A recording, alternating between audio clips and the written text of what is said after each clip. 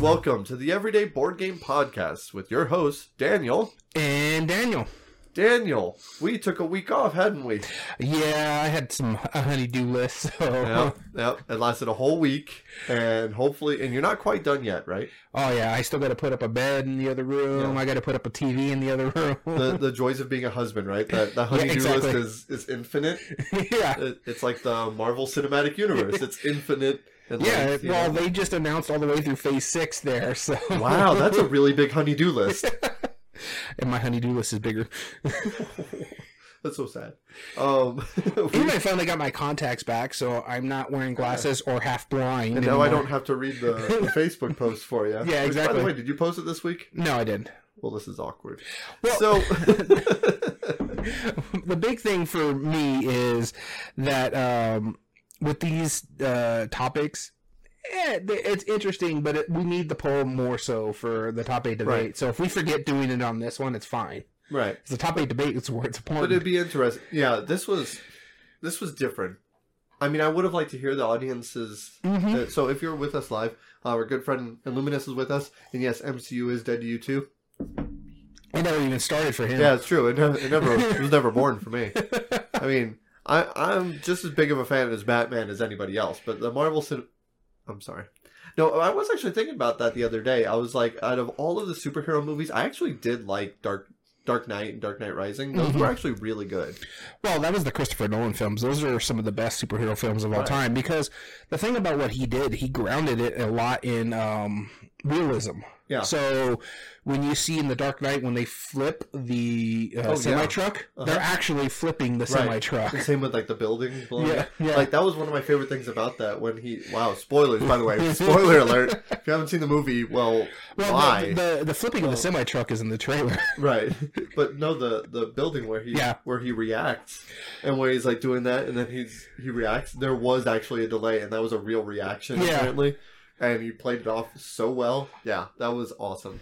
Yeah, so it's quite interesting for me. I like most superhero movies. I'm a big superhero nerd. Mm-hmm.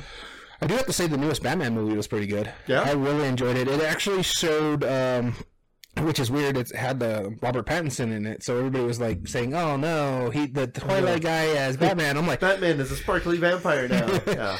But I'm like... Actually, he's been a good actor. I've seen some of like his movies past Twilight, and they were really good. Some of them were just quite strange. I think I know which one you're talking about, like Metropolis or something. No, not Metropolis. There's one by I want to say it's a Scorsese film. Oh yeah, I saw him. He's just like this billionaire driving around like in a limo. Yeah, it was Robert Pattinson. Yeah, and I remember I watched it because it seemed kind of surreal, and I hated it. But that was the only experience I had. The one that he just did recently, it was an art house film with William Dafoe in it as well, and I think it's called The Lighthouse.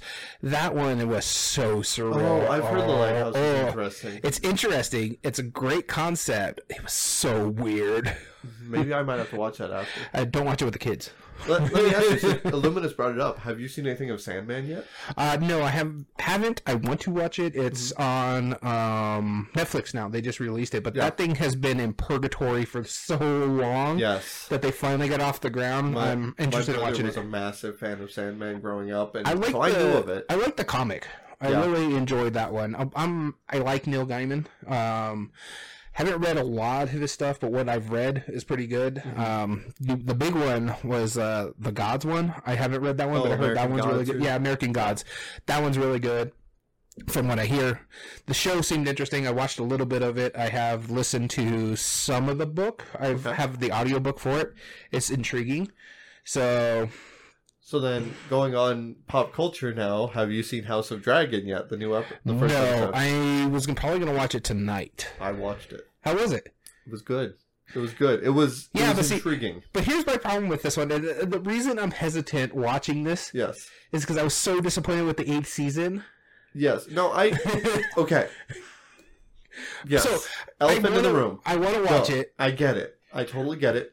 That, I think, was actually a better thing for House of Dragons because I was just thinking they better not mess this up. Like, that was the only thing I thought when I watched the episode, and I was like, okay, I see where you're going with this. And we finished it. And of course, we had my mutual friend Jim over, and we were all watching it. And half of the episode, we were just making smart aleck remarks. Like, that's nothing new for us. But I really did genuinely enjoy it. Mm-hmm. I do encourage you to check it out.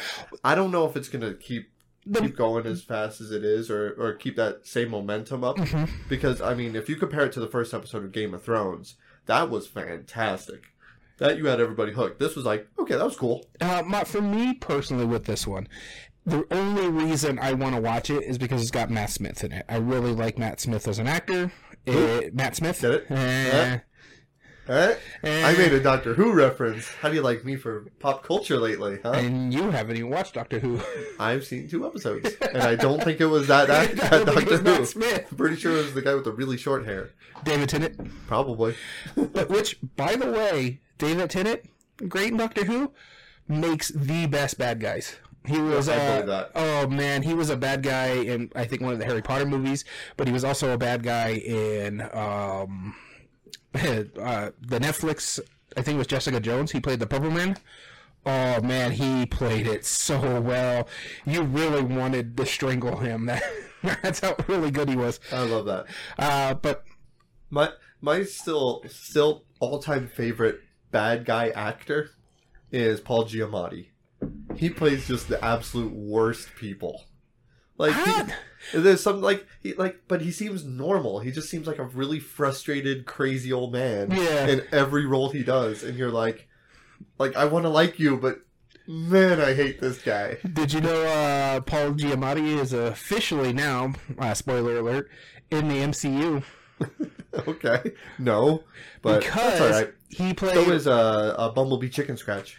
Because he played Benedict Cumberbatch. Sorry, he played Rhino in the Amazing Spider-Man, the Garfield movies. Which, hey, it's been out for a year. Everybody knows what happened because they talked about it ad nauseum, where they actually drew all the Spider-Man movies into one universe now. Oh yeah. And so technically, he was in the second movie. Yeah. God. Speaking of that Spider-Man, where they were talking about all that, they spoiled that the weekend of, and it's like it even got spoiled before the movie came out. Yeah. It's like, come on. You know what my favorite part about that entire movie was, and this isn't, I mean, technically it's a spoiler, but it's really just like a quick, like, blink and you miss it joke. When Spider-Man busts out his phone and it's cracked, because everyone always says, oh, you got Spider-Man edition, right? I love that. I was like, I see what you did there.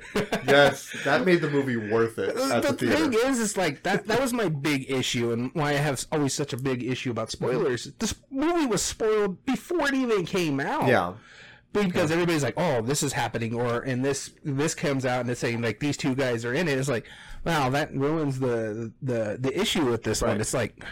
And you know... If only you could, like, go back and, like, reverse the spoiler and relive that first time you watched it. Yeah, exactly. Which goes into our episode today. Nice like what I did there? Thank you. Our episode today is, what games would you go back and relive your first play of it? And this was interesting. Like, when you first proposed that idea, I was like, that doesn't make any sense. And I looked back at your shelf, I'm like... Oh, I like this. Yeah, let's do that. I got really genuinely excited when I thought of that. I was like, okay. Because there's a lot of different ways. And I love it when we come up with ideas where there's a lot of different ways to take it. Mm-hmm. You know, there's ways where it's like, okay, there could be good or bad reasons, right? Yeah. There. Who knows what we'll put down on our list. I mean, we obviously do. Oh, yeah. Let's see what we talk about. But before we talk about the rest of our topic, we have something really exciting to talk about. Giveaway. That's right. We have here a brand new copy of you cannot Just see that. One. Just One, the Spiel des Jahres winner of 2019. You know how we are with Spiel des Jahres winners. We only have one copy to give away. And we're only going to give this copy to just one lucky winner. I'm so sorry. This is not going to get any older. All right, so, as always, the way this works is for our giveaway. We will ship it anywhere into the contiguous 48 states of the United States. Sorry if you're international. But, you know, still enter. We'll figure it out. We'll figure it out. We'll contact you. We'll figure it out. But here's what you got to do. in order to enter in one of these contests, first, can I send it to Mars? I said international, not interplanetary. I'm sorry. UPS has really hiked their rakes. Oh yeah. Into interstellar areas. Go ahead. Okay. Just keep talking. No, I want to draw attention to it. No, we can edit this out.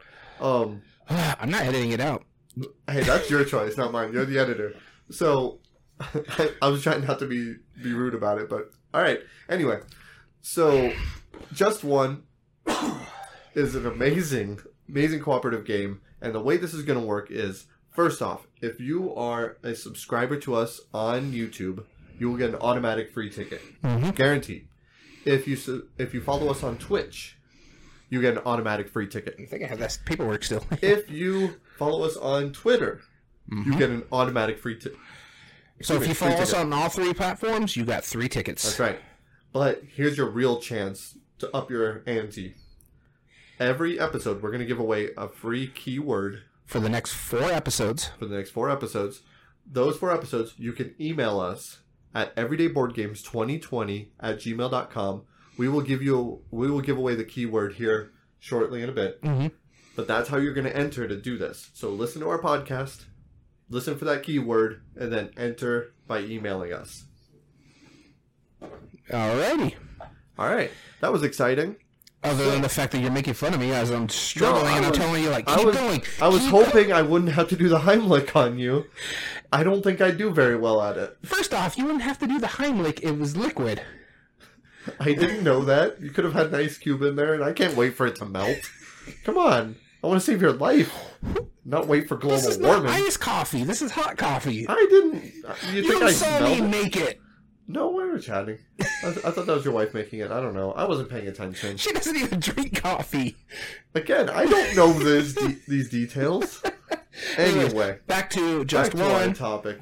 Let's go ahead and give them the code word now, and we'll give it at the end of the podcast as well. All right, that sounds good. This code word comes straight from the box. This code word today is hazelnuts. That's right, you heard it here. Hazelnuts. So again, to give us the code word, put in the subject giveaway, and then put in the code word in the body, hazelnuts, and we'll enter you in the podcast, or in the giveaway. The giveaway, that's right. All right. So today we were talking about a simple topic of what games would we like to relive our first experience. But before we talk about our first experience in games, let's talk about games that we've been playing lately. Current experiences. Daniel, what have you been playing lately? Let's see here. I've been playing quite a few games. In fact, it was actually hard to narrow down just 4 games. Right. Yeah. We had to just roll some dice and go, all right, those 4 it is, right? So 2 of them I decided to actually put games that I've talked about before, but I just recently got back to the table after a while. And then 2 of them are new. So let's start with the games that I've played already.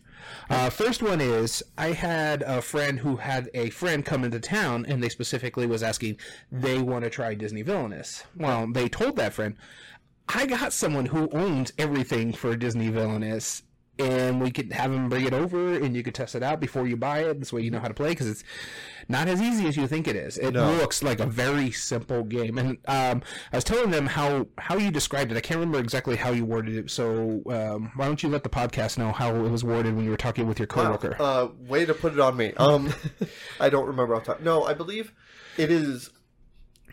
It gives the guise of being a simple family game because of the theme, but it is incredibly deceptive considering that. Yes, exactly. And that's, like, I mean, Scythe is a complicated game, right?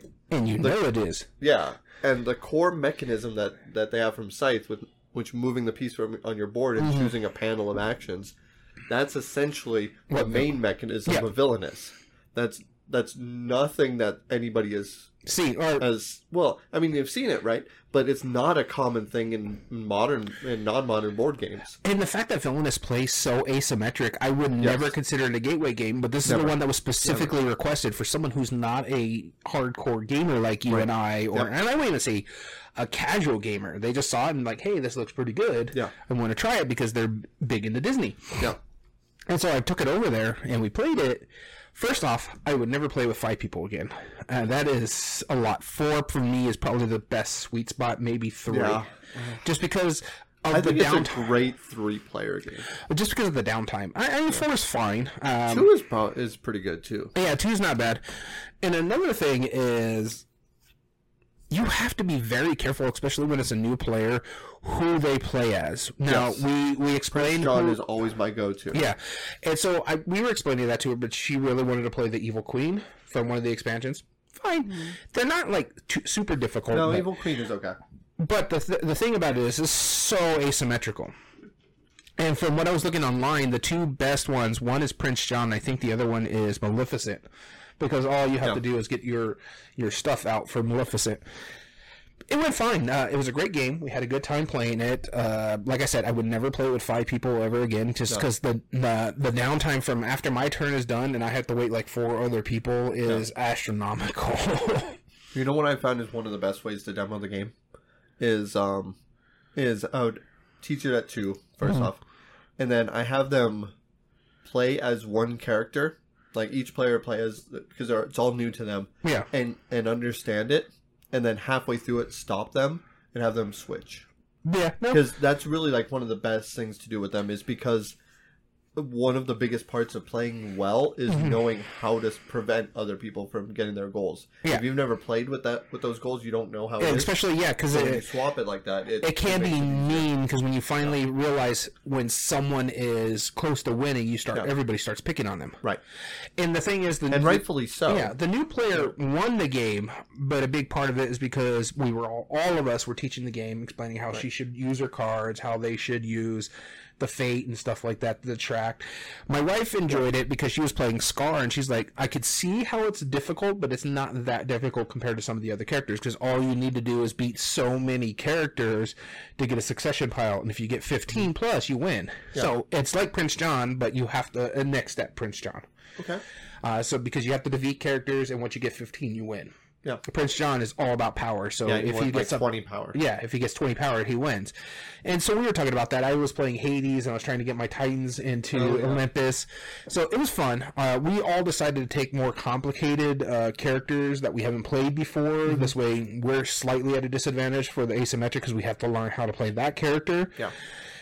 And to make it easier on her, and then we were also explaining, because the thing about the Evil Queen is that she's about making poison, and she doesn't have any allies to help her defeat, except for, I think, the Huntsman or something like that, but you have to poison everybody, and your goal was to poison Snow White.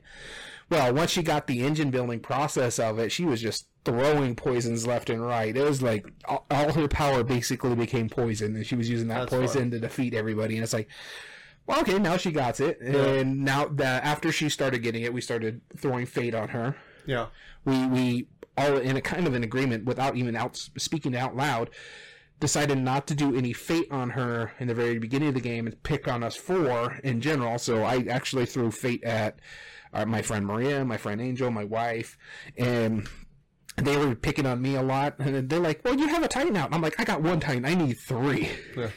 So. But yeah, we did all that, and after a while, then we realized, okay, now we're going to start throwing fate. 2 people almost won the game, and one was the one who wanted to play it, actually won it. My wife almost got it. I think there was a couple that were close to their goals. I had 2 Titans out.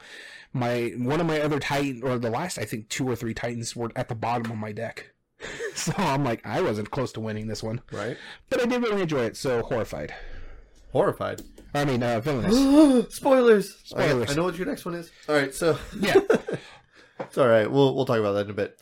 My first one that I wanted to talk about was a game that you and I played. This is the only one I'm going to talk about from that game night that you and I did. That got 5 games off of my shelf of shame. Which, by the way, thank you again for that, because that was a great game.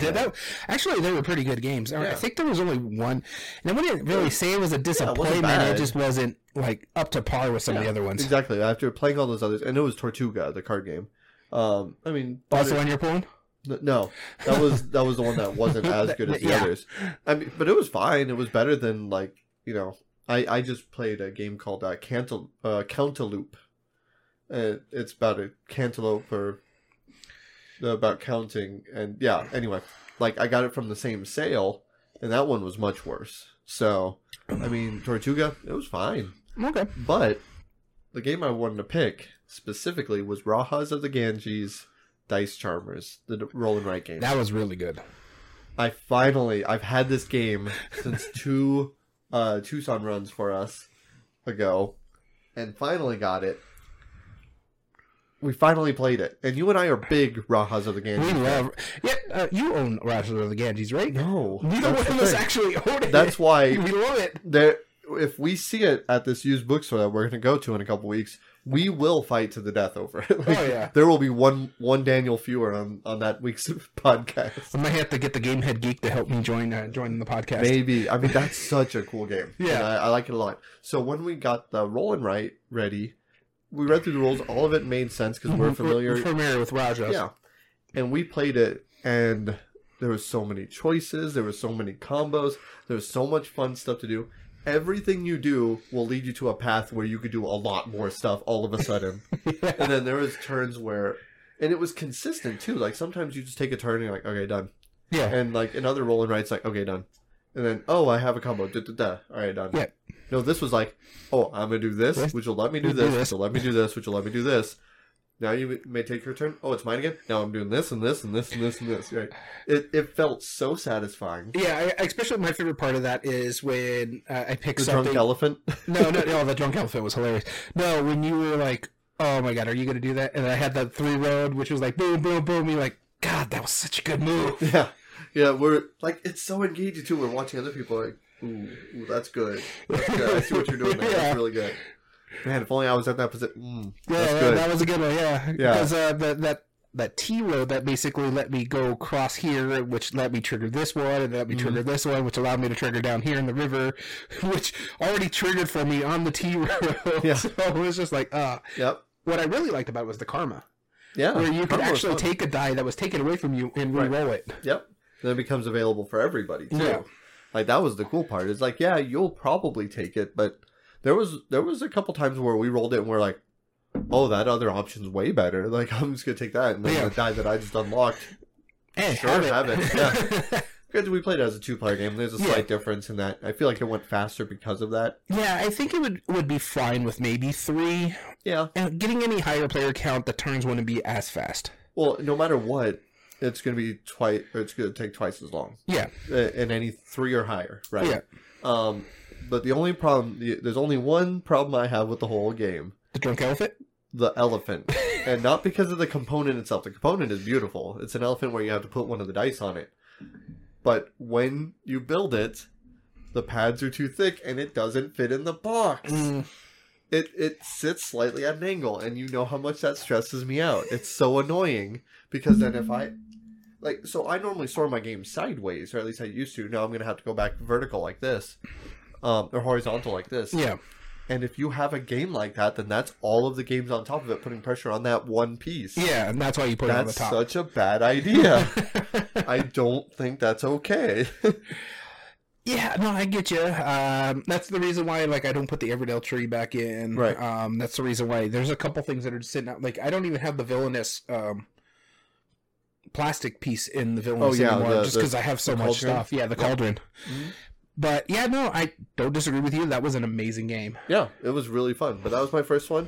The rest will be ones that you haven't heard of yet. All right. So, though you already know what my next one is. Hold on. Was it... It's not one game. No idea. So I took... this is for that same game group. Uh-huh. I'm like, okay, Villainous is going to be such a difficult game.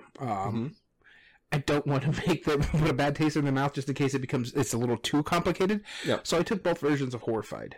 Okay. Gave them a choice. Both games are pretty simple. There's some minor issues with the first printing of the original or the second Horrified. Mm-hmm. But they wanted to play the Universal Monster ones. Classic. Yep. Which was great for me. I haven't played it since 2020. I haven't played it in 2 years. So I'm like, all right, I busted out. We played with the basics. We played Dracula, Creature for the Black Lagoon, and we did amazing. And the fact that person also has played Pandemic, so she's like, oh, this is kind of like Pandemic. I'm like, yes, all right, I don't have to explain it too much for you. Pretty much, yeah. Yeah, except for drawing 2 bad cards, we draw 1 bad card. Yeah. And so we really enjoyed it. I have to say, because I just played it again after also playing American Monsters in about in October time, I do like the first one better. Universal Monster, hands down. I just love how simple, so clean. And because I'm a Universal Monster movie who watched all the movies. Yep. I get the little references by the characters that are on there. I'm like, okay, this one's in Dracula. Okay, this is not any of the Universal Monster movies, just the originals. But that one is basically Abbott and Costello meets the Frankenstein monster. Yep. So it does a lot of good things for me personally that the cryptid one does not. Yep. I mean, don't get me wrong, I love cryptids. And the fact that they made it where it's simple enough to make expansions for it now. Basically, you could do like European cryptids and stuff like that for it. It does a wonderful job there, but the monster movies just, so good. Yeah. Yeah, it tugs that heartstring a bit. Oh, yeah. Yeah. And so that was... Horrifying. I actually genuinely already forgot the first one you said. And I was going to make that joke. It's like, and that was, and say, insert first title here.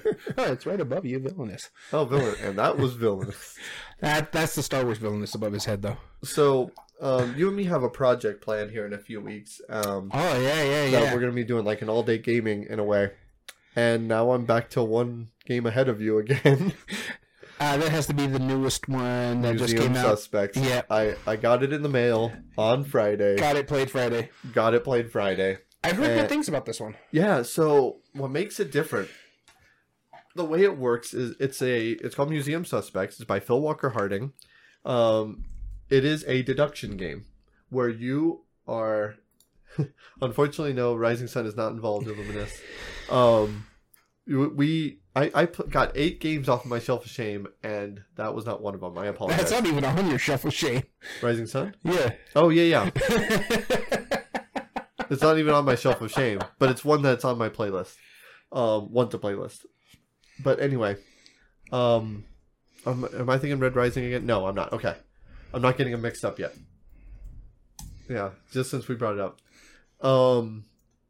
Yeah, so this game, Museum Suspects, there's 16 suspects, and they all have a combination of a different background, different accessory, different hat, different animal type, whatever. Yeah. And there's 24 of the cards, and you only deal out 16 of them. But then there is 32 deduction cards, and they're in 8 different categories, each with 4 cards. You shuffle up each category, and then you deal out 1 card from each category. So you're going to know definitely what background it's not in for one of those 4. Okay. So it might either have like a green, a yellow, a blue, or a purple background, right? Okay. And one of those cards is not what they're in.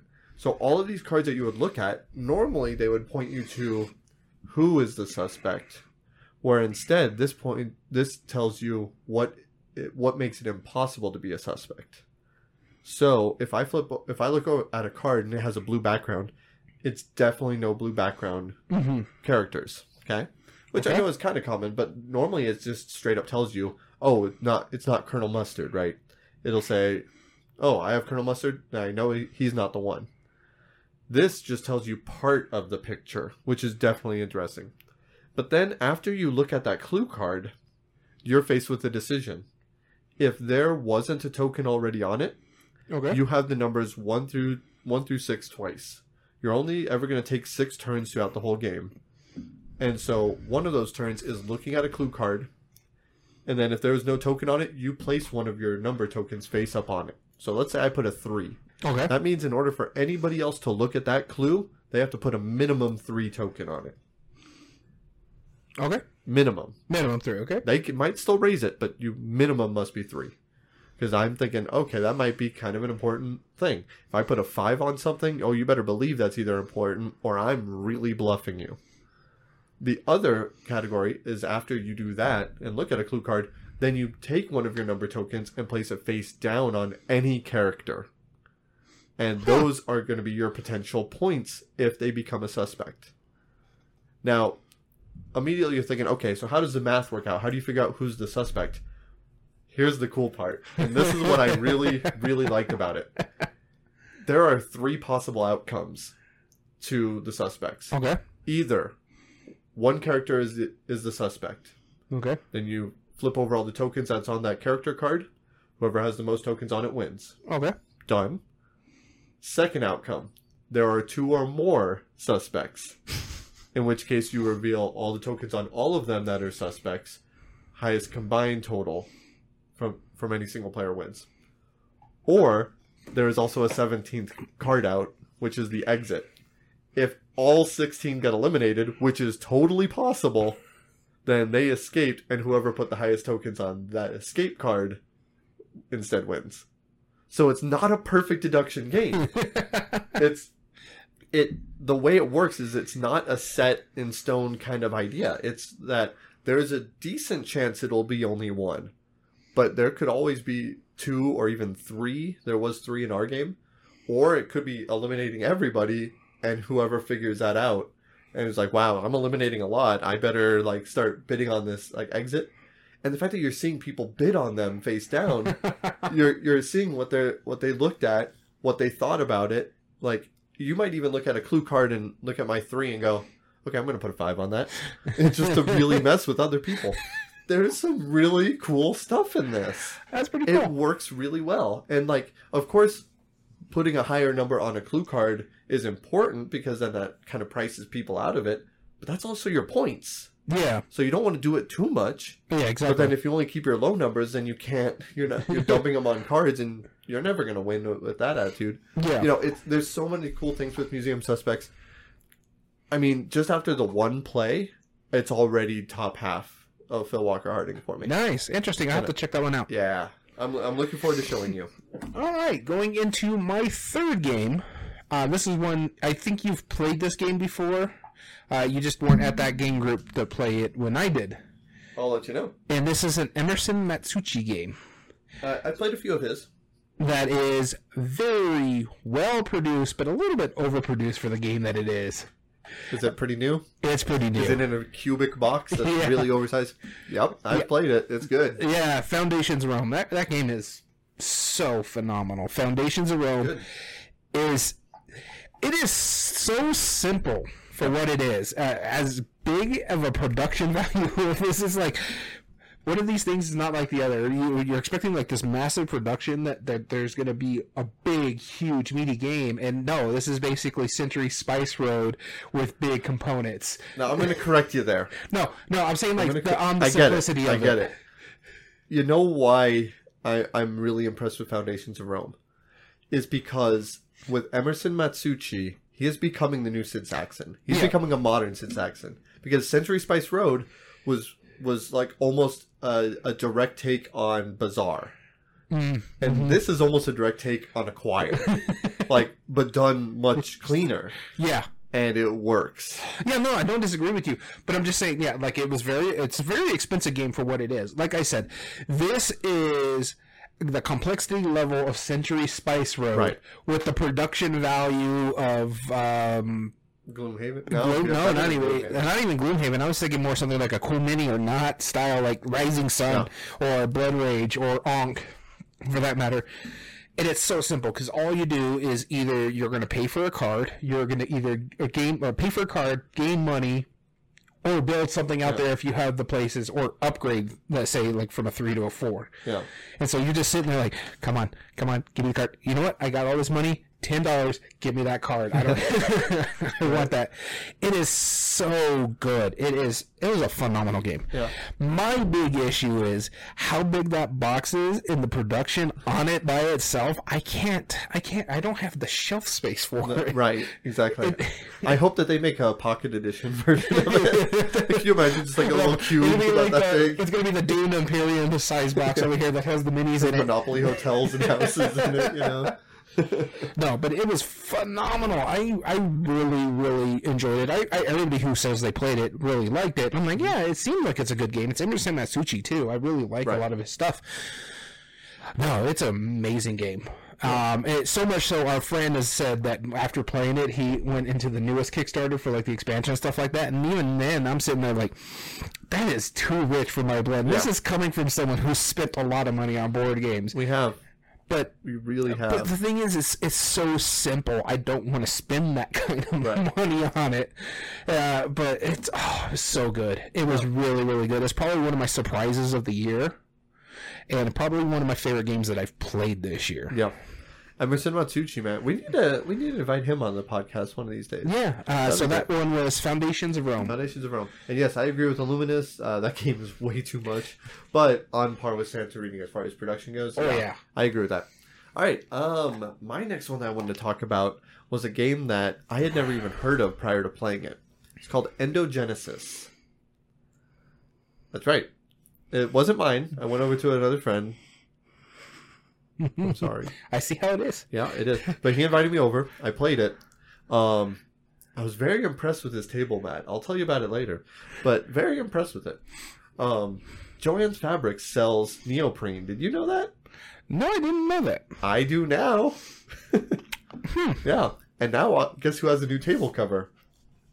Anyway, I have to think about doing that. Yeah, well, I'll tell you the deets here in a bit, all right? But anyway, I went over to a friend of mine's house, and he showed me this game, Endogenesis. Okay. And this was a Kickstarter game. I think it's like 2 to 4 players or something. And the way it works is that you all have a communal monster that you're trying to defeat. It's not cooperative. It is very much versus. Okay. You're trying to get like these prisms, these little gem things. Yeah, exactly. It's kind of a dueling game. You're trying to get these prisms. The game is going to end in one of 2 ways. Either 2 players get 2 gems each, and then you count up your points. Okay. Most points wins. Or 1 player gets to 3 gems before anybody else gets to 2. And then they just automatically win. So it's like, that's kind of cool. I like that. So there's always 1 communal monster. They will give you like shards. What makes it neat is that you're going to be putting like 3 abilities. I know I'm going to use the incorrect terms. I played the 2nd edition, by the way. You put out these cards, and then you have like an ultimate ability. And each of those, you have the ability to spend this energy, these energy tokens that you could discard your cards to do it. And when you get those energy tokens, you spend them on the cards. That will let you do abilities that will let you attack the monsters, which sometimes will have reactions and different things. Crafting your skills, yep, that's exactly where it's at. And I like the upgrading ability. When you get those shards, sometimes you could buy them with cards, sometimes you could get them by defeating monsters or KOing your opponents. And then you get those shards and then upgrade those abilities. It worked really well. It's not without complaint. I did genuinely like it. I don't think I'm going to buy it myself. And that's because... So what I was just saying is that you have the ability to upgrade your cards. Mm-hmm. So when you defeat monsters or KO your opponents, you get these shard tokens. These shards can be spent to make your cards better. Okay. And so the more shards on a specific card or ability, the better ability it can. It basically replaces some of the text. So one might be like, I'm going to do 4 damage to a single enemy. Okay. Or if I upgrade it with 2 tokens, it's going to be 5 damage. Or with 6 tokens, it's going to be... Or 4 tokens, it's going to be like 7 damage to one person. Whatever. You get the idea. You upgrade. And it's cool. I enjoy it. There was a couple little quarrels I had with it. Okay. One, yes, you can fight the monsters. But defeating them gets you a shard. But if you don't have enough to defeat them, then you make them really weak for the next player. Oh, okay. So, because the HP is communal. Okay. Secondly, there was way too few of the monsters that had the prisms on it. Like, it took us about 2 hours for a 3-player game. Okay. Which was just too long, honestly.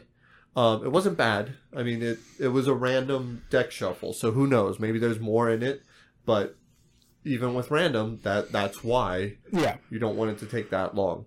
And then, so if you just happen to kill a monster, you're like, I have just enough to kill this, I'm going to get a shard, and there's a prism for you who's, like, ready to go. You know, it's kind of random. Yes, you get to see the second card, the next one, so you can decide if you want to do that, but realistically, you're not going to want to do that. More often than not, you want to just kill, get the upgrades, craft your skills, gets better. Overall, fun game. I would play it again. I probably won't buy it.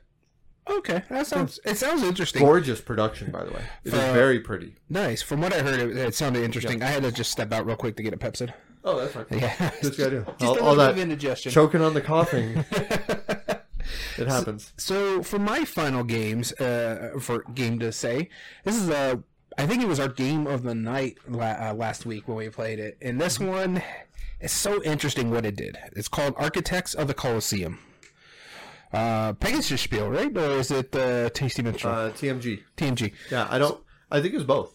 I think it's one of them, yeah. Brought over by TMG. But it was so good for what it did, because the whole concept of the game is you're building the Colosseum. You need to get resources. You only have a certain amount of resources that you can hold on to, so you're trying to get it going. But my favorite thing of this entire game, the rundown was great. Yeah. But what happened is when you're trying to get yourself a nice engine and building stuff, whatever you pull to put into your engine, the next resource up is what everybody is producing. Yep. So that was like the coolest thing out of that entire game, because that is so unique. So imagine Settlers of Catan, but when you do a certain action, you know exactly what's going to produce for everybody. So it's like, I really don't need more wagon wheels. Right. But I could use the wheat that's going to be produced if I pick up that wagon wheel. Yeah. So it's like, do I pick up something? I mean, it would be helpful for me later on. Mm-hmm. But I really need the wheat, so let's produce the wheat. Right. So I'll go pick that up, put it in my engine. This way I can get some wheat producing. Mm-hmm. It was so good what it did. And then when the Colosseum stuff comes out, you got the points. And then when you get to the end game, when you're getting close to finishing the Colosseum, you get bonus points. So if you put the last piece of the Colosseum, you get 4 points on top of what you already have. Yep. So I thought that was one of the smartest parts about it, is that it incentivizes people to end the game. Because oftentimes in games like that, you're like, okay, no, I want to really aim for like the highest value. Yeah. So that way the final blow will be like a really big hit. Yeah. No, this is like, no, finish it faster. Finish it faster. Like, don't give them a chance to breathe. Yeah, and the one thing I really, really enjoyed about it is that choice when the rondelle's almost done. Yeah. And you get to the point where you could choose whatever you want to produce, but it's for everybody. Yes. And you're sitting there looking at mine and looking at yours, and you're like, oh, man, I really need this resource. But so many times I'm like, man, I need some ore, but you have like 4 of them. I hate you so bad right now. Yeah. Yeah, and then I also like the fact that the way the wagon wheels work is that it allows you to go to, so you're always beholden to go to the next spot on the rondelle. Mm-hmm. You can use wagon wheels or spend resources, victory points. Victory points. To move over extra spots, depending on how many spots you want to go. So if you want to move 2 spots, it's either 2 victory points or 2 wagon wheels. So it is good to have extra wagon wheels to get to. There was a point where I used all the wagon wheels I had accrued, so it was 7. This way I can get all the way to this specific thing that I needed to do. I'm like, do I have the wagon? Yep, I got the wagon wheels for it. Yeah, and then there was tiles where you could actually expand like how many resources you could hold, which was a cool idea. And I like when the same trigger thing, like when you see the tile that comes down, that's the resource that it produces. If it produces wagon wheels, everyone resets theirs. It, yeah. So like, it's still also really good. And then it's also smart to get as many resource tiles that you possibly can, because they're also bonus points at the end of the game. Yep. For whoever has the most in a turn or in a row of each type gets 5 extra points per game. Mm-hmm. And there was 6 or 7 total. Yeah, 6 total. Limit, wagon wheels, and 4 resources. And I was lucky enough. I was really going into the resources. So you won 2, and I think I ended up winning 4 of them. Yeah, because I had you absolutely destroyed me in that game, and I still absolutely adored it. Yeah, no, it was a phenomenal game. I really, really enjoyed this one. To the point we were talking about it then, because of Tasty Minstrel, what happened to them. I hope someone else picks this one up and brings it back, because it's that good of a game. Yeah, well, I mean, granted, they brought it to the United States for Pegasus Spiel, and so I'm hoping that continues. Yeah, well, because this one had like no press. I bought it for one, it was Tasty Minstrel. I generally like their stuff. Yeah. And 2, Jürgen Verde, Carcassonne, which is my favorite game of all time. I was like, I don't play many of his games. Yeah. In fact, now I want to see Fire and Stone, which is one of his. We were talking about that too. Yeah, I hardly see his games, so I'm like, okay, I know Carcassonne, but what else? I played Mesopotamia back in the day, and I didn't like it that much. No, but this one was really, really good. Yeah, he's no longer a one-hit wonder for me, so that's what matters. Wow, it's moving. It's a slow move for Brass Birmingham. Yeah, no kidding. It just hit the second spot on the overall ranking on Board Game Geek. Wow. The last game I wanted to talk about was a game I also got this week in the mail. It was a Kickstarter game, and I got it to the table on Friday. It's about saving animals from oil spills. The Spill by Smirk and Dagger. Fully cooperative. You are just trying to deal with the animals. Or deal with the oil that's slowly spreading out by moving around the map. There's some cool things that it's doing, but mostly it's along the same lines as Horrified. Mm-hmm. If you played Pandemic, you kind of know how this works already. Yeah. And a lot of it did. A lot of it was really cool. I think we get a mosquito. Yeah, I think we do too. But one of the cool things is that oil rig right in the middle. When you drop all the oil dice into it, yeah, you have to be careful on how you build it, because when I built it, we put the smaller ones on the bottom, and all the dice just jammed up and waited there. I was like, let me rebuild it. And I wish that there was a way that I could keep it built in the box, and there's not really a realistic way to do it. The insert's pretty good. It can't fit the top half of the oil rig. I might eventually figure something out for that. But Smirk and Dagger really, they've been rock starring it. This is a great follow-up to the Night Cage, which is really the co-op of the previous year. Beautiful. Kwanzai Moria. I don't remember the artist, but pretty well-known artist. Yeah. They did the art's gorgeous on it. There was only one thing I didn't like about it. Oh, by the way, one thing that was really cool. Let me tell you a couple more things. One, you pick a level of difficulty, either 1, 2, or 3, and you have a bunch of objective cards. Okay. And you mix up those, and you can pick one at random, or by choice, I guess. Yeah. And that's how you decide if you win. But there's always 3 ways to lose. One is if you have 3 of the same type of animal in your sick bay, then you lose. If you have all 6 different types of animal in the sick bay, you lose. And the other one is something else. That's past my memory. But those are. I think it's if you run out of certain things. Like I think it's the oils. No, if you run out of oil and you still haven't lost, you win on a technicality. Oh, okay. Because you've stopped the oil from spilling out. Because then at that point it would just be rinse and repeat until you're done. Yeah. So, but spill outs. Once a column or a sector has 3 dice in it, it becomes a spill out. And at the end of a turn, if you have 6 or more, you're... Yeah, I remember it was something like that, because when he was showing it to us at Gamma. Yeah, exactly. And so the way it works is real simple, but there is, you're just going in a circle, doing some actions, hoping for the best. The weather dice are absolutely annoying. They're gorgeous little D6s, and you drop it in, and it will have normally a really bad effect. Multiple times we had the one where you drop another 3 dice all of a sudden. Yeah. That was brutal. At the beginning of the game, you get to decide your resources that you can use throughout the game. Mm-hmm. And by getting every 3 dice you remove from the game board entirely. Because you have a choice of either putting them back in the bag for 1 action, or for 3 action points, you can remove it from the game. Okay. And so with some objectives, you need to do that. And once every 3 of those you get an extra action cube, which is this little orange cube thing that you put on one of your resources to activate it. Or each set of different animals you get also does that. So a bunch of really smart, cool things that it does. Here's the part that I don't like about it. Okay. And this is a very minor quibble, and this is the exact same argument I had against Night Cage. You must play 4 players.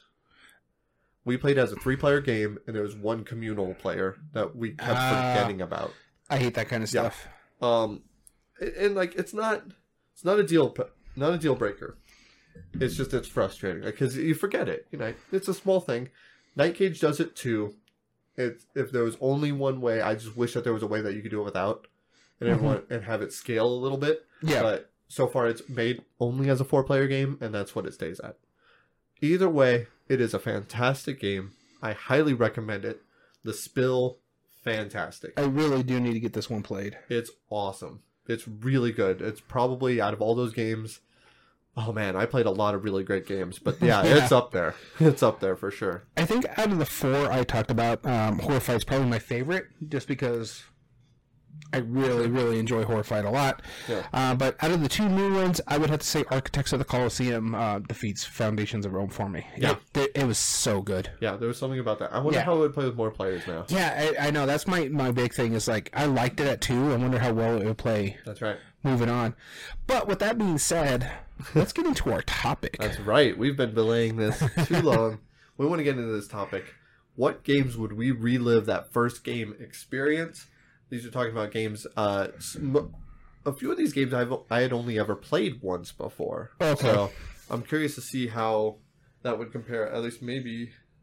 There's only one that I've ever played once. No, I've played all of these multiple times before. There's only one. I wanted to make sure I avoided that. Yeah. That was because it's like, okay, well, I've already experienced that first play experience. Yeah. And maybe that would just mean, oh, I just want to get it back to the table, purposely avoided it. I'll talk to it when I get to it. But what's interesting about my list here, I got a combination of, there's a few campaign-style games that I would want to relive that again. Yeah. Some games that really surprised me, and so they can't surprise me anymore. I want that, that shock aspect. Yeah. There's some new, there's some old. Yeah, exactly. Well, let's see how it goes. Did you put this in any particular order? I put them in my 1 through 8. Like, there's my 8 is something that I want to relive that experience again, but it's kind of like the cheaty pick. Everything else, I kind of want to see that. Same idea. Cool. All right. Let's begin. As always, I have my coin of doom. Let's flip. If it lands on tails, you'll be starting us off. It hit on the side, which is almost broke my fingers, but you'll be starting us off. All right, so my first pick is my cheaty pick, and this one is a campaign game, and it's not really the first experience, but it's one of those, because it was one of the first, it is the first campaign game I've ever played, and it's the first time you've ever experienced that twist. And this, for me, is Pandemic Legacy Season 1. Because the first play of it, you're basically... Oh, it's Pandemic. Okay. Yeah. But when you get a little bit further into the game, I think it was like the 3rd or 4th play of it, when you're like, Ikumi? What? What? Uh-huh. What are you doing here? And it was just something you're never going to get back. Nothing really is going to give you that kind of a shock. Because now you're sometimes expecting, okay, what's the twist going to be? What's going to happen here? What's going on here for a lot of these legacy games that are out there? And so for me, this one had to go on my list, but I knew it was kind of a cheaty pick because it wasn't the first first play. It was right. It was the 3rd or 4th play, but it was the first time I've ever played a campaign-style game. Yeah. And so I'll never get that experience because now you're expecting the surprise. You're expecting the shock. What are we going to do next? What's going to happen next? And so that's why I had to at least put this on my list because you're never going to get that experience again. Right. And so for me, it was Pandemic Legacy Season 1. Cool. My number 8, I knew we were onto something that very first time I played it, and I didn't know what I was getting into when we played it. Mm-hmm. And it has since become a tradition in my house. Every year in Halloween, I now play this game. Because that first time that we played it was so over the top and ridiculous that I couldn't help but put this on my list. And it took me a while to remember it. This is the one that I at least want to remember because I tend to have a great experience every time I play it. Yeah. But the first time I play it, saying, yes, my gatekeeper, every time the VHS yelled at you. Yeah. It was just so dumb. I didn't know what to expect. I was like, okay. My friend brought it over really excited. He was like, have you ever played this? I was like, I never even heard of it. What are you talking about that? He was like, do you have a VCR? Yeah, sure. Go ahead and put it on. He's like, all right, we got to do this. And he was like shutting off the lights and like turning up the volume. He was like, all right, let's try this. And we played it. And then I remember very distinctly like going, okay. He was like, call me. Every time you acknowledge me, call me. Yes, my gatekeeper. Okay. What? Yes, my gatekeeper? That's better. Like, how did you know? Like I couldn't help but go, wait a minute, hold on, something's here. Like, they really planned this well. And then I remember very distinctly, like, right at the end, like, we were just playing it like normal, like, okay, whatever. And the last 5 minutes of the game, when it's counting down and the music is getting more and more intense, and you're like, oh, we could all lose this? Oh. And like, we're speed rolling. Go, take your turn. And we're racing to the end. That was an experience unlike any other. I didn't know what to expect. Now I know it, and so it's less impactful. But when we did that, that was so hilarious. Nightmare is my number 8. All right, flip the coin. Back to me. So my next one is another campaign-ish style game. Yeah. In fact, I actually bumped a game off this list because I'm like, you know what, this makes more sense for me. And this one technically is the first playthrough where you're like, wow. And this one for me is Time Stories. When you're playing that based box scenario, you don't know what to expect. You don't know what's going on. You're having to use so many time units to explore this and find out what's going on. And my God, the first time I played Time Stories, it just blew my mind what it was doing. Because you have to go to a location, but if you're the only one at the location, you have to describe what's going on there. And then it's kind of an escape room. In a sense, you have to figure out the puzzles in this game and how to use them to help you win this scenario. And the story was really good. Mind you, I haven't got that far into Time Stories, but I've beaten the first 2 chapters for sure. The third one, we were playing it, but it stopped.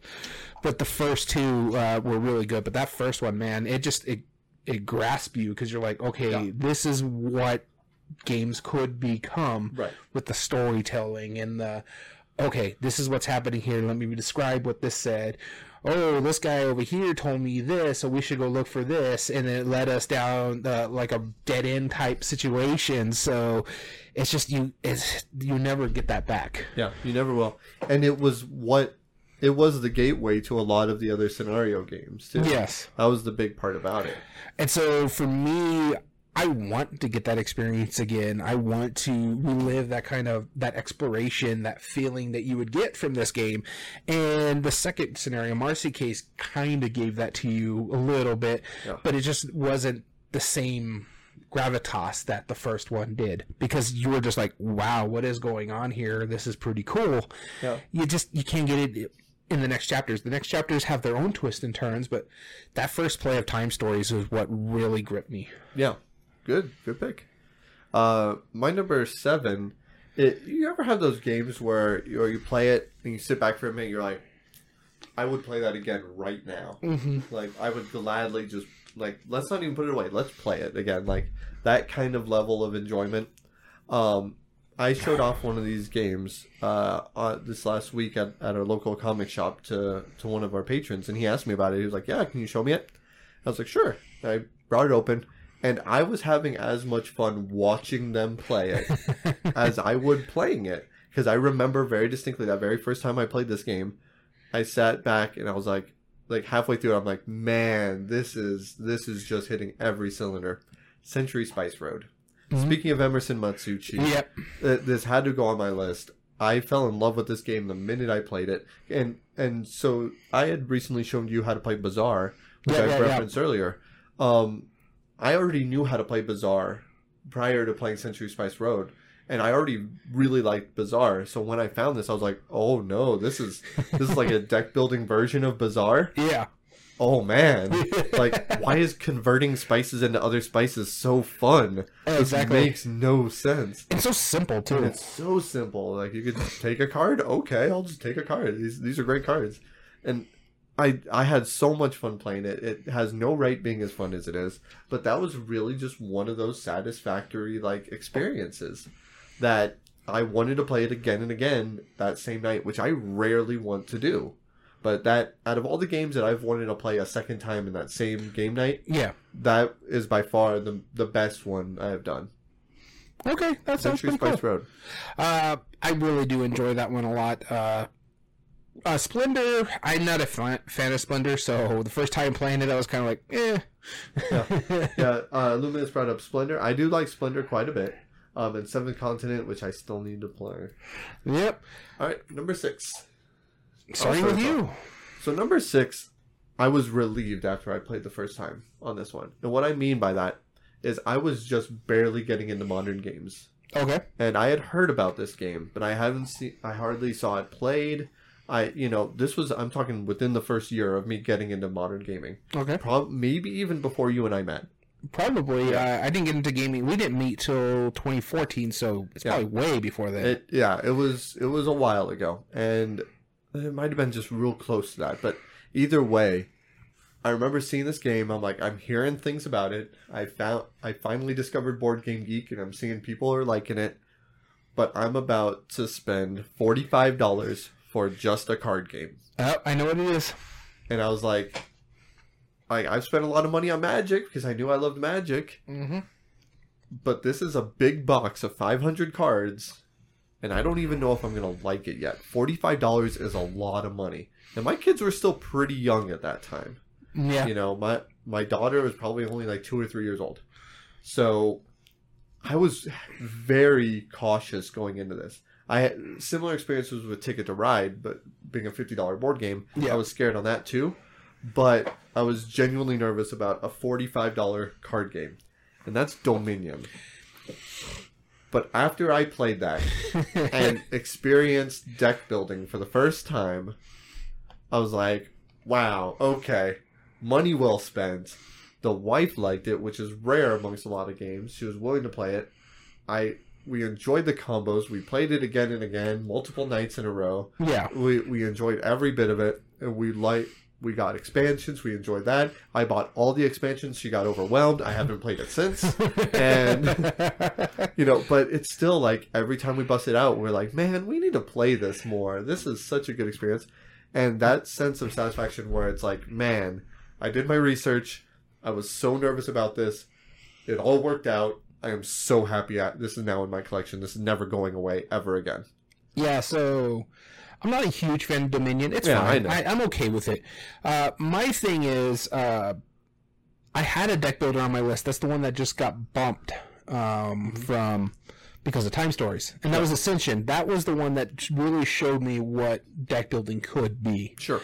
But yeah, no, I don't disagree with Dominion. It was an experience for you. The problem with me when it came to Dominion, I played a bunch of deck builders before I finally tried Dominion, and it's like, it's a bit boring compared to what I played. So yep, yeah, no, I don't blame you, and that's why I feel like a lot of newer gamers, like they're like, oh yeah, I've played Star Realms, I played this, I played that, and they're like, have you played Dominion? Nah, and then they play it, they're like, yeah, this is boring. Yeah. It's like, I get the whole thing. It is nostalgic. Yeah. But just going into it, like, a deck builder now you can get for $20. Like, that's not an investment. That's an impulse buy at that point.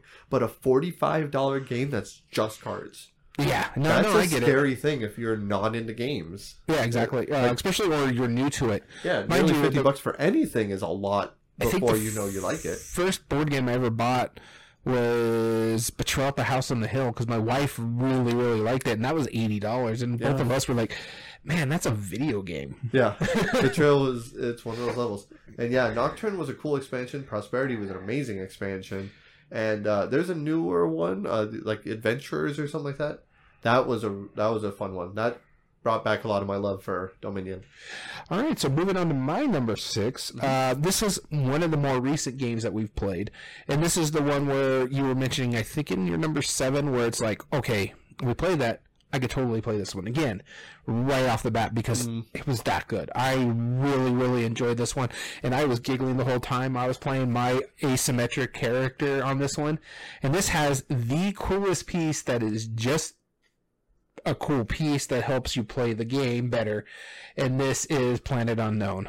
Oh, okay. Yeah, it's just. I totally thought you were gonna pick a different piece when you were like, it just has one cool piece. Just go. Yeah, I thought you were gonna pick. It makes the game much easier to play because the Lazy Susan is amazing in this game. But yeah, no, when I was looking through how I was gonna make this list, and I was looking at my plays and all the games and my that I've played lately, my Board Game Geek, I was like, oh man, yeah, Planet Unknown. This is the one that I said I've only played once, but I want to play it again. That's how much I love that experience, and I don't think I'm going to get that big experience again because of this one, because I know what to expect now. But when we were sitting there, and you and me were listening to how it's explained and played, and you're like, okay, that makes sense. All right, I get what that's doing here, and this is my character doing this, and your character does that. But then as we kept going and playing, and like, oh no, I got to pick this one because it's going to be the best here, and then it's just like, oh, and then like after like the third or fourth round of it, I guess you can say, both of you and me are like, damn it, Don. It's so good. It's so good. To the point where I had pre-ordered a copy and I'm just waiting for mine to come in. So I don't think that's going to be as cool as his copy because he's the Kickstarter version. But still, I just had to buy this game because it was that good. Yeah. And that is Planet Unknown. Good pick. All right, our number 5. You'll be signing us. All right, my number 5. This one is a relatively newer one. I do have a version of it. I own a version of it. But this for me is more of the surprise factor. I'll never get that surprise again because I avoided this game. I was like, I don't like the chibi style.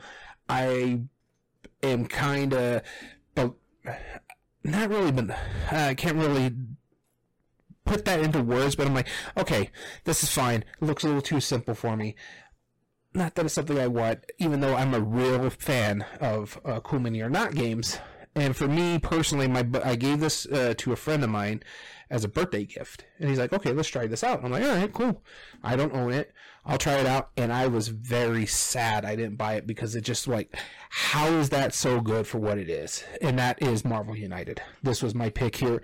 I really, really dug this game the first time I played it, and I was very hesitant. I'm like, that's a lot of money for chibi arts. It looks too simple for my taste. I know they were going for like a younger audience, so I'm like, I was very hesitant on it. And I'm like, you know what? I don't need all that stuff. Let me play it before I decide to, money sink into it.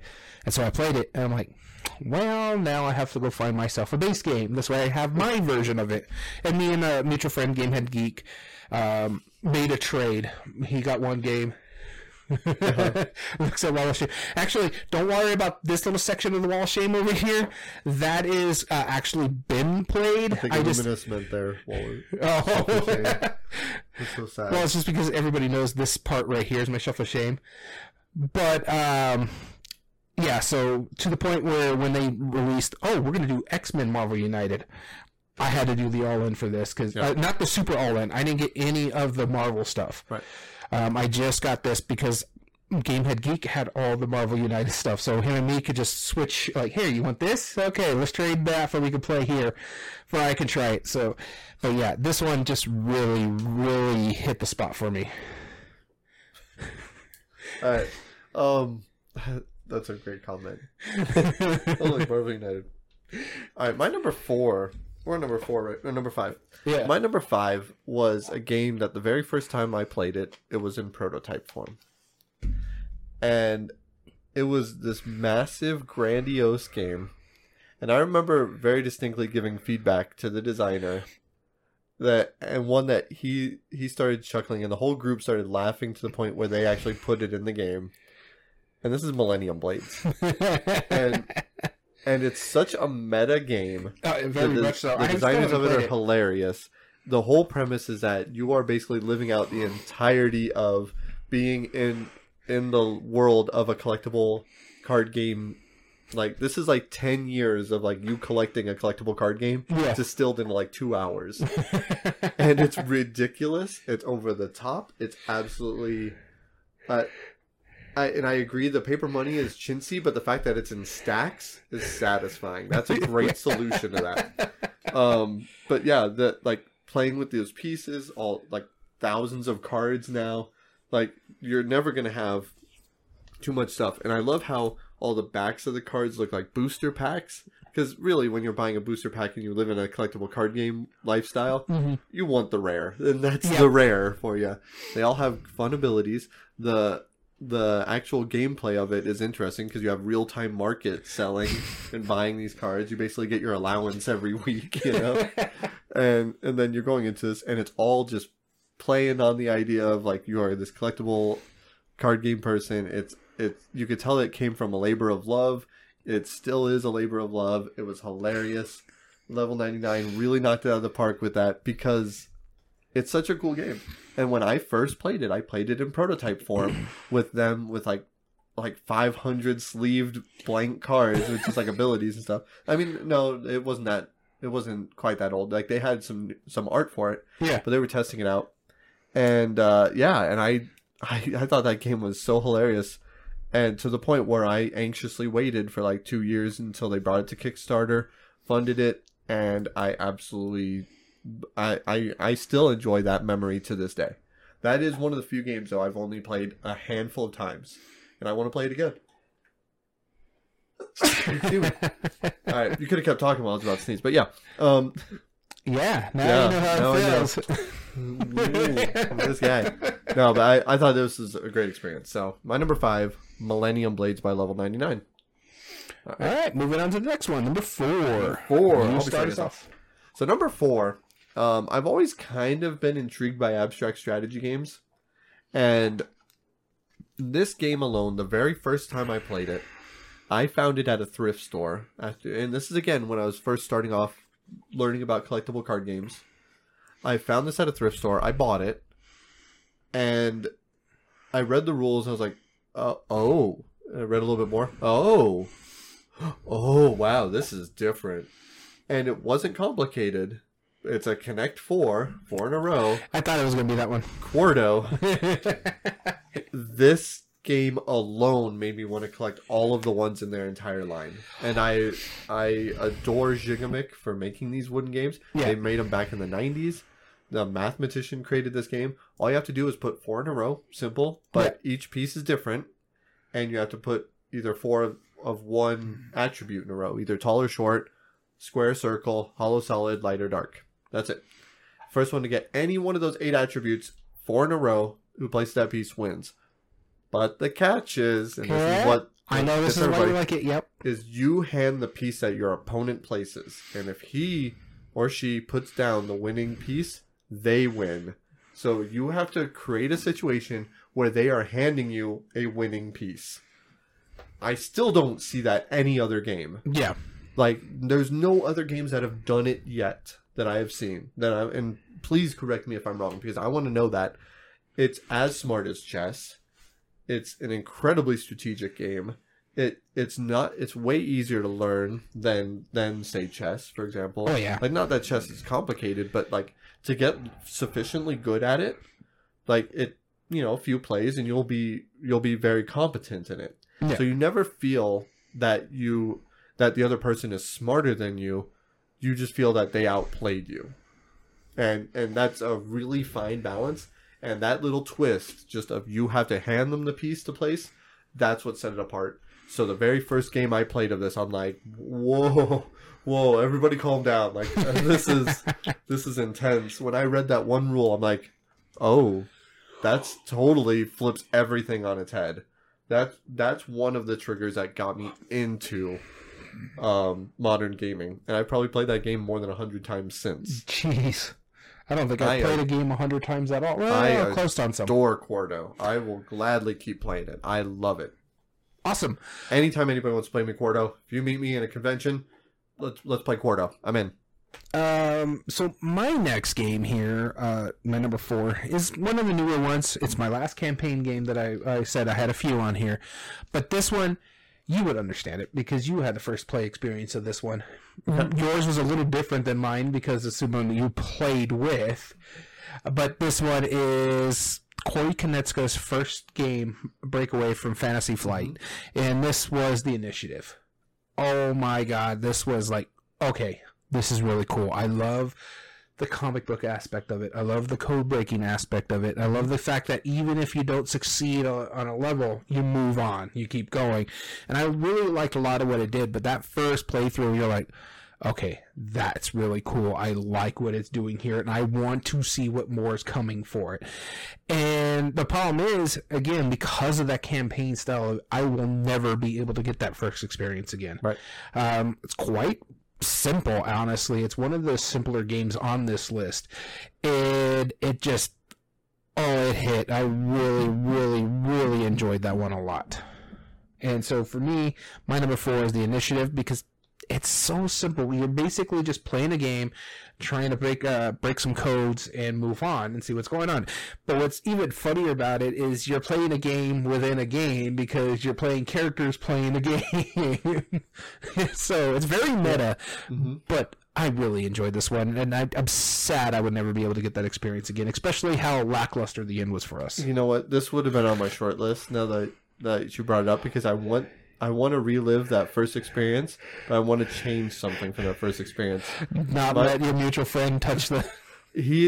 I swear, he's a savant. I mean, it's not a complicated first puzzle. No, it's not. He looked at them and go, yeah, okay, I know what it is. But we hadn't started the game. And I was like, come on. Like, like, I know you're smart, and I know you do this stuff. Like, you love puzzles like this. There's no way you know it, like, without even a single letter, right? And every letter we got, he was like, yep. Like, I already know what it is.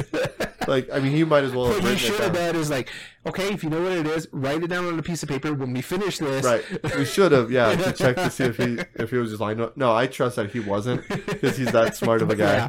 But it's just, like, that alone just cracked me up so much. I would relive it just to be like, no, don't look at the puzzle. No. Let's just turn it this way. Right. Not allowed. No. My number 3. This is number 3? Yeah, we gotta flip the coin now. Oh, yeah. My number 3, speaking of, it's a game that I played before I got into gaming, really. It's one of my older favorites, and when I was in high school, I had, quite a few friends that were in different games, like Magic the Gathering and all this. And I had heard of this game, because everyone sees it at, like, garage sales and stuff. But one of my friends taught it to me, and this was just a really happy point in my life. They taught me how to play Mancala. Oh, okay. It wasn't the one I was thinking about. Which one were you thinking of? The card game that you always make everybody play. The card game that I don't want to say if it's not on your list. It's not on my list. Okay, right. Cribbage. No, it's not cribbage. I didn't learn that till, like, about college days. Okay. But no, this is Mancala. And I had seen it. Everyone knows what a Mancala board looks like, right? And what the pieces are, but nobody knows how to play, right? And one of my friends taught me how to play. And I just remember that we would just be hanging out for hours, just me and my friends, just playing hours and hours and hours of Mancala, and just it was such a satisfying. It's not so much that I wouldn't relive necessarily the game part of it, because I do really like Mancala. I think it's a great game, but I would relive that time frame. It's a model of a time for it. It's kind of like when you hear a certain song on the radio and you're like, you know what, that brings me right back to a certain memory. Mancala is kind of like that for me in my high school days, which was a good time for me. And so it's very nostalgic to me, and I would continue to replay that game and get that same nostalgia every time. So that was a bit sappy, but that's why it's my number 3, Mancala. Yeah, I really don't blame you. When it comes to like that experience, that's the reason why I still really like reading comic books and stuff like that, because it brings me back to a good period in my life when I was reading them, like on the activity bus, coming home from school, or coming back from a game or stuff like that. That's why I'm really into like the comic book movies. I get it. I get what you're saying here. That you just was able to equate it to a board game. I can't say that other than Risk for me, and that's just because I have memories of playing with my dad. Yeah.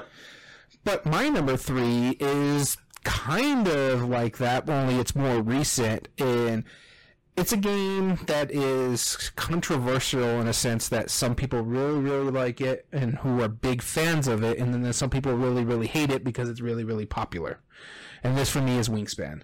Yep. And the reason why it's on my list is going back to what you were saying. Stonemaier was kind of on my I had Viticulture. My buddy had Scythe. We really enjoyed those games. And this was like the game that was hot, really hot. And we were like, both of us were on the fence about it because we were like, okay, I want to play this because, one, for me, I like birds. And he was like, well, it's a Stonemaier game. I really like Scythe. I like Viticulture. We should try it when we were going to Dice Tower West. The first time it was Dice Tower West in 2019. We're like, okay, let's go do this. Let's go have fun. It's going to be on the hot table, so let's go try it out. First time we played it, both of us were like, oh, this is good. This is really good. I really enjoyed it. And it just brings back memories. Every time I play Wingspan, teaching it to friends or playing with a group of friends who really enjoy Wingspan too, because of the engine building aspect of it, it brings me memories there. It brings me memories, and going back to the Dice Tower West is probably one of the most fun I've ever had playing board games, because we stayed up to the wee hours. It was in Vegas, so we're doing all the Vegas trip stuff as well. So for me, that's why I really want to relive that first play, because it's just the whole memory aspect of it, because it was a big trip, and then everybody that we played there, it was the 3 of us, everybody fell in love with that game. And to the point where I bought it, then he bought it, and our mutual friend just plays my copy of it because I go over to his house all the time and play games. Yep. So, but Wingspan, that had to go onto my list. Good deal. Good choice. All right, number 2. All right. And this one's going to be me. So, going on to the nostalgia side, the reliving that first playthrough, this is the game that really showed me what Euros can do. And I really, really enjoyed that first play of it, to the point where, like, oh, I got to get myself a copy of this. And I'm just going to set a picture here. The first time I played this game was when we were at the shop, in the old shop, where you had like that side room for board gaming. Yep. Is one of the few months that you and me kind of started hanging out and becoming friendly. It's 2014, and you're showing this to me, my wife, and another couple who moved away. But when I played this game, I was like, because I was really only playing like the Ameritrash games, the King of Tokyo's, the Arkham Horrors, that sort, or the Firefight, which is kind of Euro-y, but the thematic stuff to it. This one has no theme to it, but it's such a great game. And this is a Stefan Feld, and made me fall in love with Stefan Feld. And this is Castles of Burgundy. Yep. I remember going, oh, that's cool. Oh, I like doing that. Okay, I'm going to do this to sell this to sell this. I really need to get up on the boats because I want first player to get better choices because I really need those goods. Yeah. And so, yeah, for me, this hit and showed me what Euros were capable of and what Stefan Feld was capable of. And now I have like a whole shelf just for him. Mm-hmm. So, yeah, I really, really dug this one. So, Castles of Burgundy, my number 2. All right. My number 2, I just added to my list right now, which will be... Oh, yeah. Yeah, my number 2. I just added to the list because I wasn't originally going to put this on the list. Mm-hmm. And the more I talked about nostalgia and all that stuff, and that's the whole point of this list. It's not nostalgia, but just like what the experience that very first game, what it did to my life was ever changing, and I would absolutely go back. I remember when I was about 12 or 13 years old, my brother's teaching me this game long before I was into gaming, right? Which now that I realize it is the same age as my son. Okay. That this could be his critical moment because this has not only created one great memory, this created a whole slew of amazing memories for me. This was back in 2001, I want to say. Oh yeah. Yep. My brothers taught me how to play it. I started getting into it, and I remember very distinctly going into Coas Books for one of the very first times I've ever been in there, which is our local used bookstore. Still around, still amazing. Looking into the glass cabinet, finding a deck of these cards from Magic the Gathering. I was going to say, is it Magic? Mercadian Mask set, the blue Merfolk deck. And I bought it because it was blue. And that was my favorite color, and I was like, okay, I like nautical stuff. Let's buy this Merfolk deck. And I remember happily taking it, like carrying it with me to the car, bringing it home, and playing with that deck against my siblings. And that is still with me 22 years later. I'm surprised that this wasn't originally on your list, and the fact that it wasn't your number 1. See, here's the thing. I became part of the lifestyle, and it's something that I still play to this day. I still play Magic, and I still appreciate it. The thing is, I have cards for Magic. I still own them. I haven't played it in a while. But I have gone through so many years of playing this, and so many different experiences. It's hard to pick just one. You're aging yourself, by the way. That's fine. But when I started talking about the nostalgia of Mancala, and thinking it's like, I can remember my very first deck of cards, which one I bought, why I bought it, where I was when I bought it. It can't not go on my list. Yeah. I was trying to justify for it not to be, but because of that one memory, that doesn't happen. Mm-hmm. You don't remember. I very, very little remember about like my school days. I don't remember any of my elementary teachers except for my 5th grade teacher. That's it. I have pretty bad memory about back then. But I sure as hell remember that one deck of cards that I bought. And I've bought multiple copies. Every time I see it, I'm buying it. Because that is such a satisfying memory for me. And I greatly look forward to my son creating those memories at in his age right now. That's more than nostalgic. That is ambitious. And I love it. That is my number 2, Magic the Gathering. All right, we're going to our number 1s. Who's starting it? And that would be me. Okay.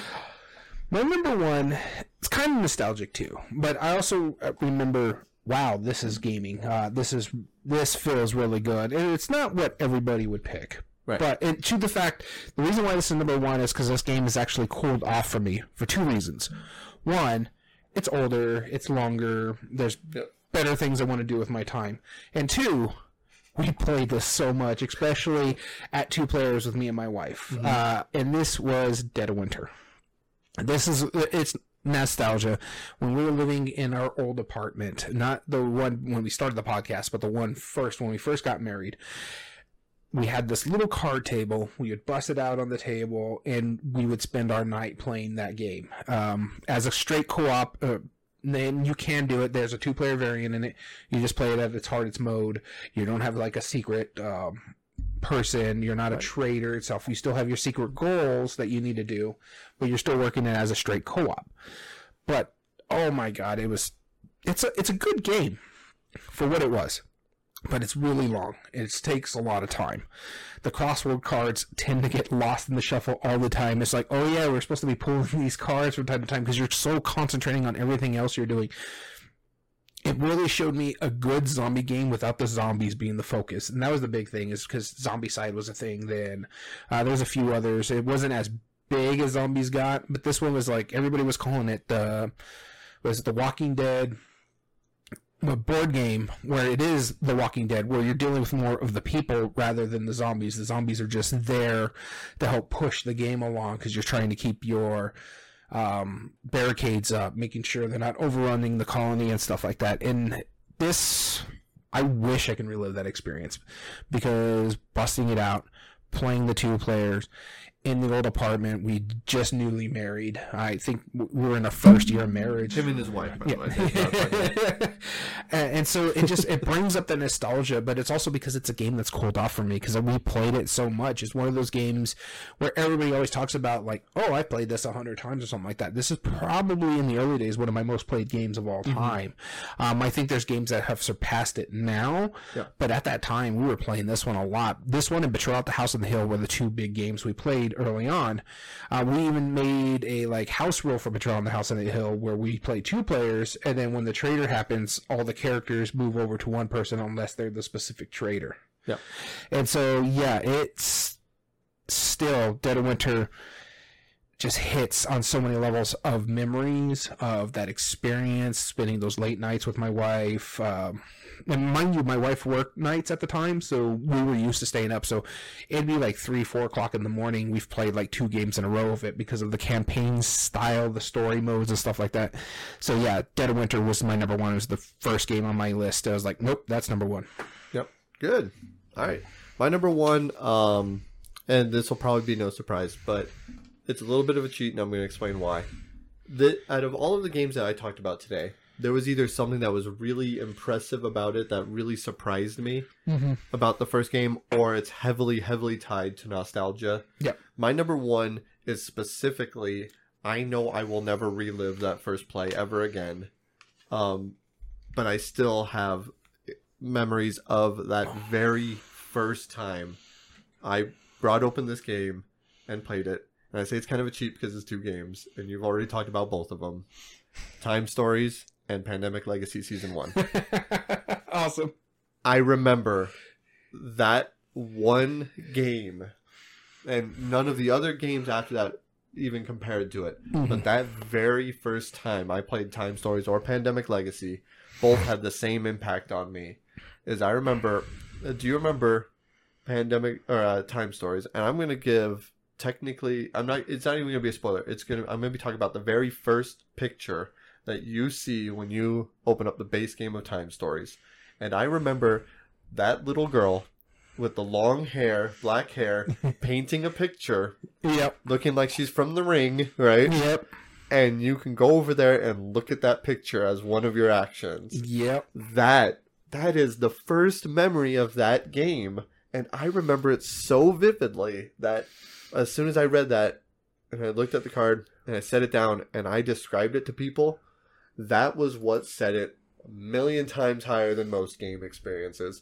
I obviously know it now, and I still remember it fondly. 7 years later, that's really says something about the game. And then that first game of Pandemic, because I had already played Pandemic a million times before that. Yeah. Now we all get to open a box and unlock some stuff. Yeah, but Wait a minute. What are you asking me to do here? This is like, I knew what I was getting into, but I didn't really know what I was getting into. First time I made you tear something up? The first time you made it tear something up. I remember my wife, for some reason, the first card she tore up, she took a little... and then just looked at me like I was about to hit her or something. Like, which is never done before in my life.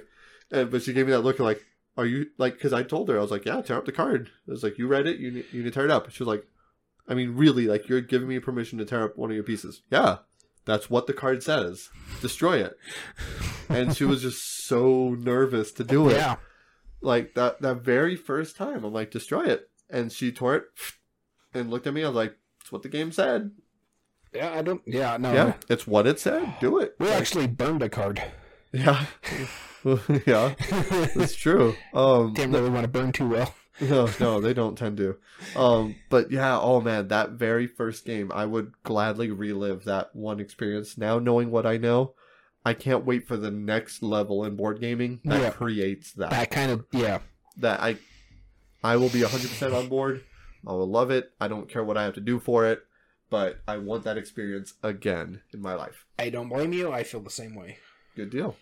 So, what a heavy podcast, man. Yeah, that was a cool one. I like this one a lot. That was interesting.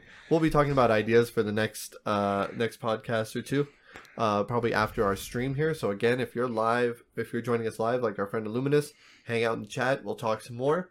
Otherwise, we definitely want to thank you for listening. If you ever want to join us on a live episode, first off, follow us on twitch.tv/everydayboardgames. And if you follow us, you can get notifications when we do film live, normally about once a week. And also, you have a chance to win that bad boy back there. By all means, if you subscribe right now, you get some automatic tickets. So, get in on this. I don't know why you're waiting. Do it. Come join us on chat. We'd love to hear back from you. As well as all video re-uploads found on YouTube at Everyday Board Games 2020. And if you like what we do there are 3 things you can do to help us grow on the platform. Subscribe to get a chance to win that game, like the video, and comment down below and tell us your thoughts on the subject. As well as all audio versions can be found on most podcast platforms. This includes, under Everyday Board Games Podcast, this includes Spotify, Google, Amazon Music, and Podbean. And if you ever want to contact us directly, and you definitely want to right now, because, again, our code word is hazelnuts. So put in the subject line, giveaway. And then email everydayboardgames2020@gmail.com. Again, that's everydayboardgames, all one word, 2020@gmail.com. And enter that into the subject line, giveaway, and in the body of it, put hazelnuts. And please put your name and like what city you live in, just in case. That would help us out. But yeah. By all means, email us directly. That way you can enter in for bonus tickets and listen to our next 3 podcasts, because we're also going to have a chance to give away that with more code words. So stay tuned. All right. And you can also get in contact with us at our official Twitter account at EBG Podcast, and that is another ticket for the giveaway. All right. So we want to thank you so much for tuning in. As always, I've been your host, Daniel. And I've been your host, Daniel. And we want to thank you for listening to Everyday Board Games. And remember, every day's a good day for board gaming.